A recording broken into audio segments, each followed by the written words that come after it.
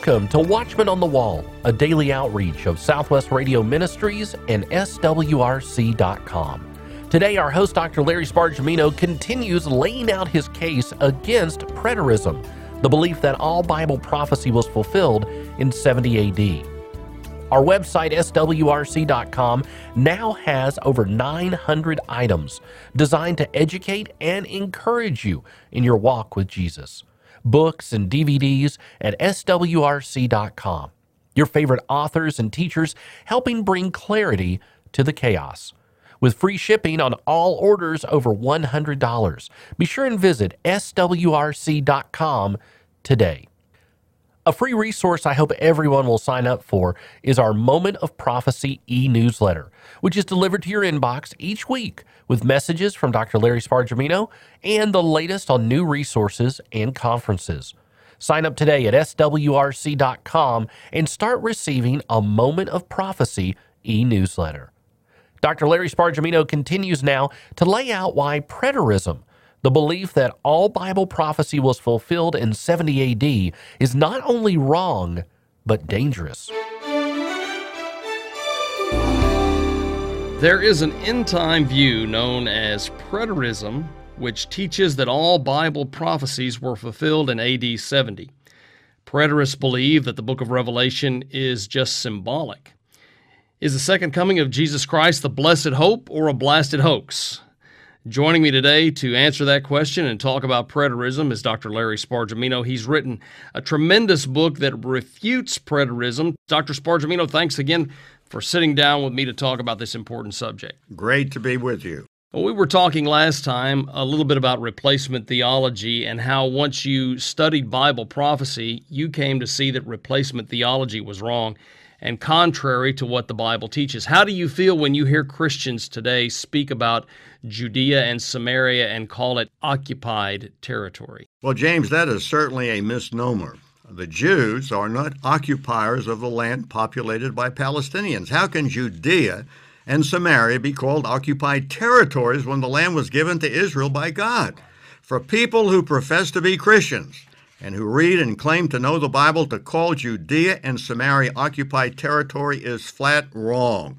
There never has been a Palestinian land, capital, or culture. The idea of a Palestinian state embracing Judea and Samaria is like having squatters on your farm and then being compelled to deed the land over to them. And if you refuse, how would you like it if people claim that you were not showing the squatters justice? Oh, those poor squatters. It's ridiculous.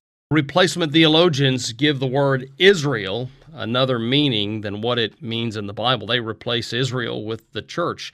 And in the Bible, Israel means Israel. It never means the church, the elect of God, or all the people of God, Jew and Gentile, right?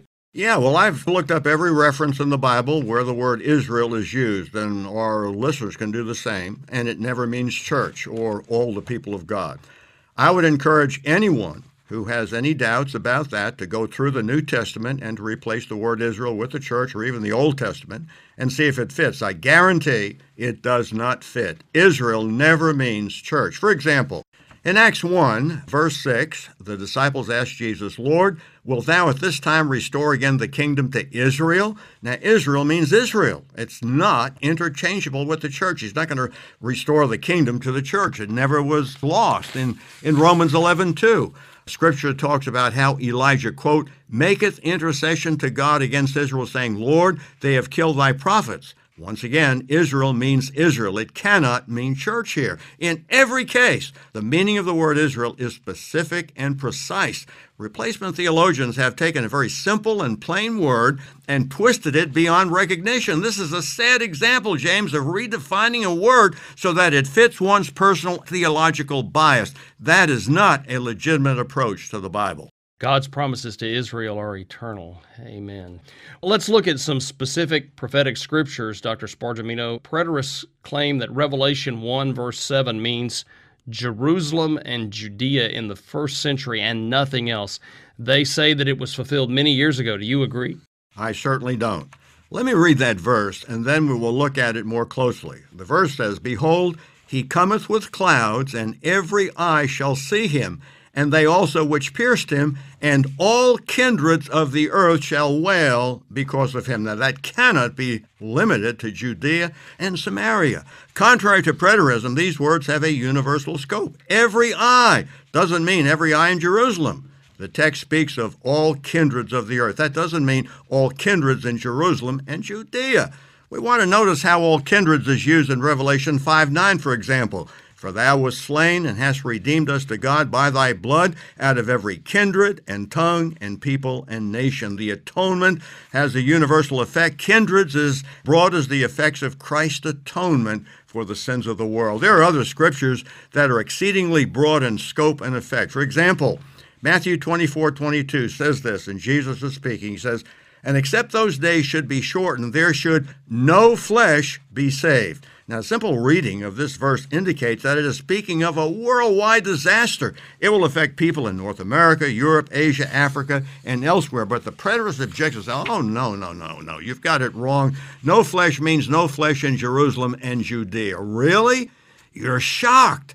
Scripture is very emphatic. Let's face it, flesh is a broad term. For example, Romans 3:20 says, therefore by the deeds of the law shall no flesh be justified in his sight. Now is the text saying no flesh in Jerusalem and Judea will be justified by keeping the law, but everyone else will be justified by keeping the law? Of course not. 1 Corinthians 1:29 is similar, that no flesh should glory in his presence. Now, friends, does that mean that no one living in Jerusalem and Judea in the first century should glory in God's presence, but that everyone else should? So obviously, when you look at these universal terms, every eye, all over the world, on, it's clear that this whole idea of preterism just restricts the Scripture and cuts the guts out of it. It means nothing. That's what they've done. Well, it really seems to me that the preterists miss the whole point of the Olivet Discourse. Jesus does not say that God abandons Israel, but that he deliberately shortens that time of woe for the very sake of Israel, correct? Yes, that's a great observation because, for example, in Matthew 24:22, Jesus says, and except those days should be shortened, there should no flesh be saved. Notice the words no flesh, but for the elect's sake, those days shall be shortened. So God is doing something special for the sake of his elect in this context, meaning Israel. The Olivet Discourse does not predict Israel's ultimate doom. It predicts Israel's final deliverance. For example, in Matthew 24, verses 15 through 21, the Lord Jesus speaks about great trouble for Israel. He speaks about the abomination of desolation, for then shall be great tribulation, such as was not since the beginning of the world to this time, no, nor ever shall be. Verse 21. So Jesus is saying it's going to get really bad. You won't believe how really bad it's going to get. But he doesn't stop there. And except those days be shortened, there should no flesh be saved, but for the elect's sake, those days shall be shortened. So in other words, Satan's attempt to completely destroy God's covenant people will fail. Jews living in the time of the abomination of desolation will endure until the Messiah comes for their final deliverance. And this is brought out in Luke 21:24. It says, and Jerusalem shall be trodden down of the Gentiles until the times of the Gentiles be fulfilled. Now, it's not permanent. The trotting down by Gentiles has an ending point. And so with these words, Jesus is revealing three important things. First of all, Jerusalem's fall is of a limited duration. It's not final, nor is it complete. Secondly, there is a period of time when Gentiles will overrun Jerusalem and dominate the city and people. Thirdly, there will be a later time when this situation will be reversed. The Lord drives home his point, and he says this, and when these things come to pass, then look up, for your redemption draweth nigh. It's your redemption. It's not your destruction. What happened under the Romans in AD 70 was destruction, not redemption. In its zeal to discredit Bible prophecy, preterism has ignored the central point of the Olivet Discourse, that is, that God will preserve and deliver his people. All of this is critical, James, to another important point. You know, Matthew 24:34 is a time text that preterists use to club their opponents. After speaking about apocalyptic events, Jesus said, this generation shall not pass away till all be fulfilled. Now, what was Jesus saying?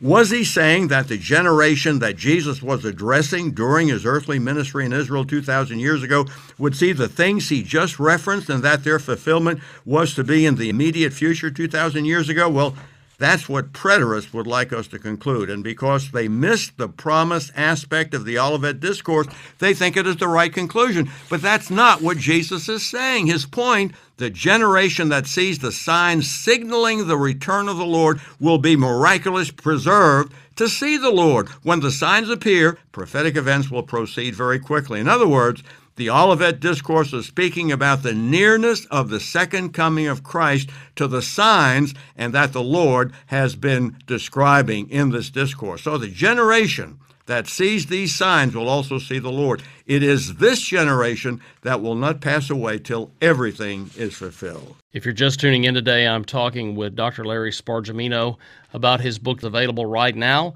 You can get a copy by calling 1-800-652-1144, or you can order online at swrc.com. The book refutes the end-time belief of preterism. Dr. Spargimino, doesn't the word generation, genea, also have a qualitative sense to it? In other words, it is referencing the nature and quality of a people.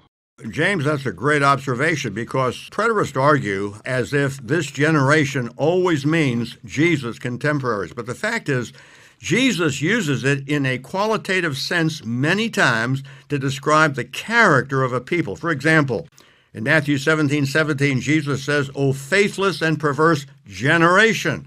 In Matthew 12:39, he speaks about an evil and adulterous generation. In Acts 2, verse 40, Peter speaks of a crooked generation.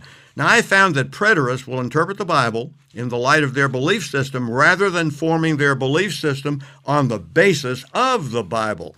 As in the study of any subject, one's methodology often determines your conclusions. If your methodology is faulty, your conclusions will always be faulty. It seems that there are some passages in the prophetic scriptures that are so obviously future that it is impossible literally to claim that the passage was fulfilled in the past. What about the war of Gog and Magog in Ezekiel chapter 38 and 39? Surely preterists don't claim that that war has already occurred in the past, do they? Well, unbelievably, Gary D. Moore and James Jordan do find a past fulfillment for Ezekiel 38 and 39. Can you imagine? They say that the attempted genocide of the Jews by Haman in the 5th century BC fulfilled Ezekiel's prophecy concerning Gog and Magog. Hey man, this is wild. Ezekiel says that Gog's vast army will be utterly defeated in the land of Israel by a great earthquake, sword, pestilence, and torrential rains and hailstones and fire and sulfur. However, Haman never took a vast army into the land of Israel. And the Jews slaughtered their enemies with swords throughout the provinces of Persia, without a single mention of an earthquake, rain, hail, or fire from the sky. So this is what I just pointed out. It is a case of interpreting Scripture in the light of your belief system. When your belief system is so strong that it doesn't matter what the text of the Bible says, you are pointed in the wrong direction, you better turn around because you're going in the wrong direction. Your belief system has a shovel, and it's burying the words of Scripture. A text of Scripture becomes a pretext to justify your belief system. This is the Word of God. We have to have some respect for the Word of God, and especially when it speaks of the end times. So I really think this is serious. Ideas have consequences. Theologies are ideas. Preterism is, in fact, an idea. What do you think are the consequences of believing preterism? Well, brother, I am so glad that you asked that question. You know, I've often wondered why there are so many Christians today who have no zeal for the Lord and for sharing their faith. You know, we seem to be in a Laodicean age. Not only do multitudes of Christians have no zeal for the Lord, they seem totally unaware of the fact that we are living in a day like no other. The uniqueness of our present day is overlooked and even minimized. How can preterists, for example, overlook the way technology has changed our way of living? Bible prophecy does speak about technology and its effects, but because of the erroneous belief that there's no prophecy, preterists completely miss it. I firmly believe that when a person with a preterist mindset looks at all that is happening in the modern world, that person makes no connection with biblical prophecy because their fundamental presupposition is that there's no prophecy. If your presupposition is that there are no snakes in the grass, when you see a snake in the grass, you'll say, well, something other than a snake.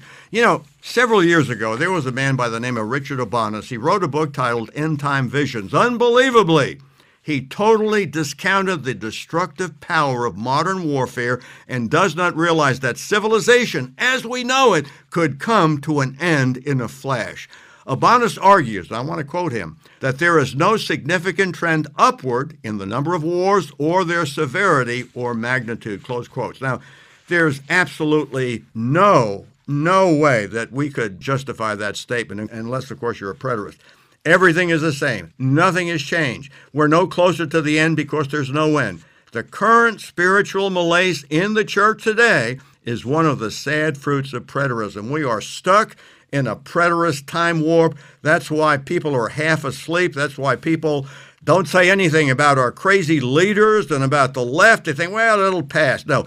A symptom of this malaise is that Christians don't turn out and vote. Oh, I don't get involved in politics. That's the common statement that we hear. It's a reflection of the erroneous belief that politics is some kind of otherworldly, ethereal pursuit that has nothing to do with life. But just remember some of the things that are profoundly affected by politics. What kind of a country you will live in? What will your kids be taught in school? Or whether or not parents will be free to choose their child's school? Whether or not you will be allowed to own property? Whether or not you will be forced to pay for things you are opposed to, like abortion? Whether or not you and your family will be safe? How much taxes you will pay? Whether or not you will be free to reject experimental vaccines that may produce neurodegenerative disease? Don't tell me that politics do not matter or that everything is the same. So, is Obanus right in his assessment that there's no significant trend upward in the number of wars or their severity? Well, listen to this. On May the 12th, 1951, newspapers around the world reported the following, quote, "The explosive equivalent of several million tons of TNT was released here today on the tiny atoll of Eniwetok as scientists of the Atomic Energy Commission detonated the world's first thermonuclear device, the H-bomb." Don't tell me that wars are not any more severe than they've ever been. We got an H-bomb now. We've got missile systems. The Russians, the Chinese have hypersonic missiles. Everything is the same. I don't believe any of that. Those are much more severe weapons than bows and arrows and spears, I think. Dr. Spargimino, now preterism has a totally wrong view of the kingdom of God and of its initiation. There can't be a kingdom without the king being present. Am I right? Absolutely. You see, according to the Bible, it is the return of Christ to earth that brings about the destruction of the kingdom of man. The kingdom in its glory will not be established until after Christ returns. Hence, his return is premillennial. Now, let me give you a scripture. Daniel 2, 34 and 35 tells us of Nebuchadnezzar's dream. "Thou sawest till that a stone was cut out without hands, which smote the image upon his feet, and the stone that smote the image became a great mountain and filled the whole earth." So the kingdom is not established by a gradual process of infiltration and permeation, but by a sudden and devastating blow. In Revelation 19:11, we read this, "And I saw heaven open, and behold a white horse, and he that sat upon him was called Faithful and True, and in righteousness he doth judge and make war." Then verse 19 tells us that it is the visible return of Christ to earth that overpowers, quote, "the beast and the kings of the earth and their armies gathered together to make war against him." So yes, the kingdom will not come until the king arrives. And when he arrives, that's when righteousness will be seen on the earth. I think as a believer, Bible prophecy gives me hope. God warns his people through Bible prophecy, and we need to thank God for Bible prophecy, right? I agree. Bible prophecy, as understood from a futurist perspective, gives us great insight into the present times. It is God's perspective of what is going on. Bible prophecy needs to be studied. We need to thank God for it, not deny that it even exists. Bible prophecy reminds us that things are not falling apart, but falling into place.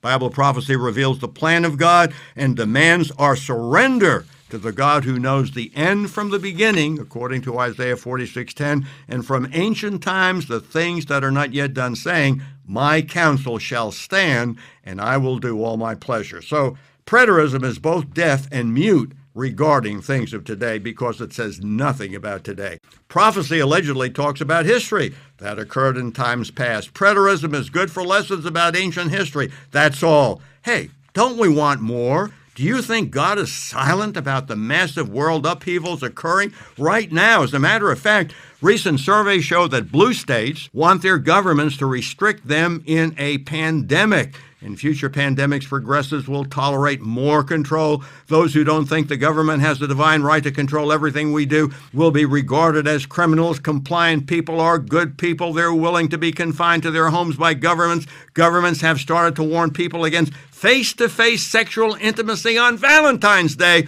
unless you are wearing a government-approved face mask. Amazing. Thanks again for being with me, Pastor Larry. Dr. Larry Spargimino makes his case against the belief that all Bible prophecy was fulfilled in 70 AD in his book entitled Preterism on Trial. Every pastor, Christian leader, and informed believer needs to read this insightful analysis and thoroughly documented study of the leaders and teachings of what could be the most significant trend in these last days. Preterism on Trial by Dr. Larry Spargimino. Order your copy today when you call 1-800-652-1144. That's 1-800-652-1144, or order online, swrc.com. Marvin McIlvaney has today's Bible in the News report, which looks at some things that you and I both know are bogus. We read in Genesis 2:18, "And the Lord God said, It is not good that the man should be alone. I will make him an helpmeet for him." And then we skip down to verse 21. "And the Lord God caused a deep sleep to fall upon Adam, and he slept. And he took one of his ribs, and closed up the flesh instead thereof. And the rib, which the Lord God had taken from man, made he a woman, and brought her unto the man. And Adam said, Woe, this is now bone of my bones, and flesh of my flesh. She shall be called woman, because she was taken out of man. Therefore a man shall leave his father and his mother, and shall cleave unto his wife, and they shall be one flesh." When Adam says bone of my bones and flesh of my flesh, what he's saying is she's like me. She doesn't have bones like a fish, or no bones at all like a shark or an eel. She has bones like Adam, and she has flesh like Adam, not skin like a llama, all hairy and matted, but smooth, soft skin. That's the way it was from the beginning. They were two of the same creature, but one was male and one was female, just like all the other creatures the Lord had made, male and female, so that they could create offspring just like themselves. Just like cats have kittens and sheep have lambs, people have people. You're probably thinking, gee, that's really interesting, but why are you going on and on about something so elementary? I'm glad you asked. There's a guy in Florida who says deep down inside himself, he is a woman. Okay, fine. If he wants to wear women's clothes and shoes and fix his hair and nails, like a woman, great. But there's lots of people who do not want to pretend that you are a woman, because you're not. You're a man acting like a woman. This man-woman is named Leah Thomas. She Thomas became the first transgender athlete to win a Division I national championship. Michael Phelps is a former competitive swimmer. He is the most successful and most decorated Olympian of all time, with a total of 28 medals. Of those, 23 are gold medals. Michael Phelps said, "Biologically, Leah holds an unfair advantage over the competition in the women's category, as evidenced by her rankings that have bounced from being number 462 as a male to number 1 as a female. That's quite a bounce." Florida will recognize the winner of the 500-yard women's freestyle, and it's not Leah Thomas. Governor Ron DeSantis took to Twitter to recognize one of the state's residents as the true winner of the event and issued a proclamation to that effect. Quote, "By allowing men to compete in women's sports, the NCAA is destroying opportunities for women. making a mockery of its championships and perpetuating a fraud, Mr. DeSantis said. In Florida, we reject these lies and recognize Sarasota's Emma Weyant as the best women's swimmer in the 500-yard freestyle. I guess Governor DeSantis is not going to pretend that Leah Thomas is just like all the other girls. How far does this madness go? How about the upper echelon of our government? A recent Supreme Court nominee, Ketanji Brown Jackson, was asked by the United States Senate Judiciary Committee member Marsha Blackburn about transgender issues. Blackburn asked, "Do you agree that schools should teach children that they can choose their gender?"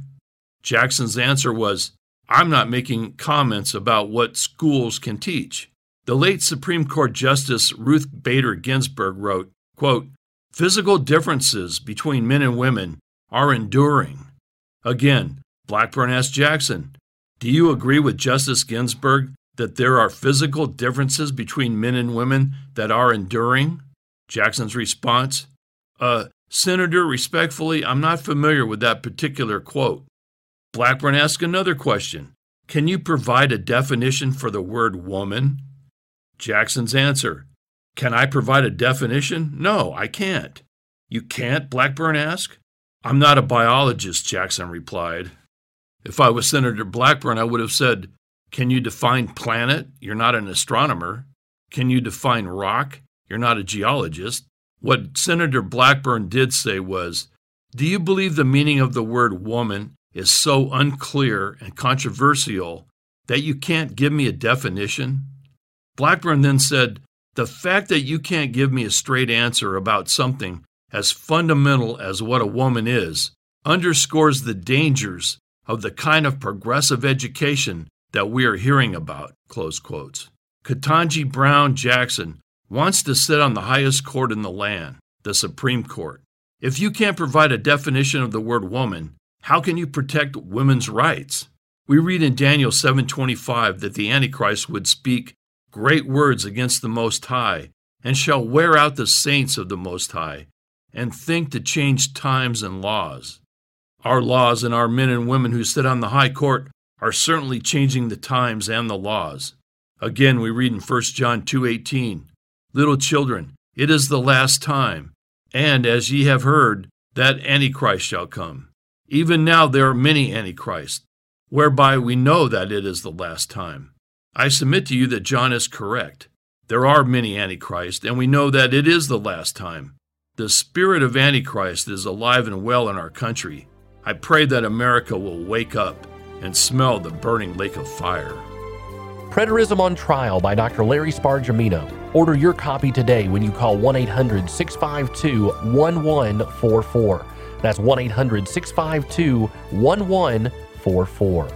Tomorrow, author and pastor Greg Patton talks about something that invades all of our lives sooner or later. Be sure to tune in on your favorite radio station or by subscribing to our daily Watchman on the Wall podcast. Watchman on the Wall is a production of Southwest Radio Ministries and is supported by faithful listeners like you. Visit swrc.com.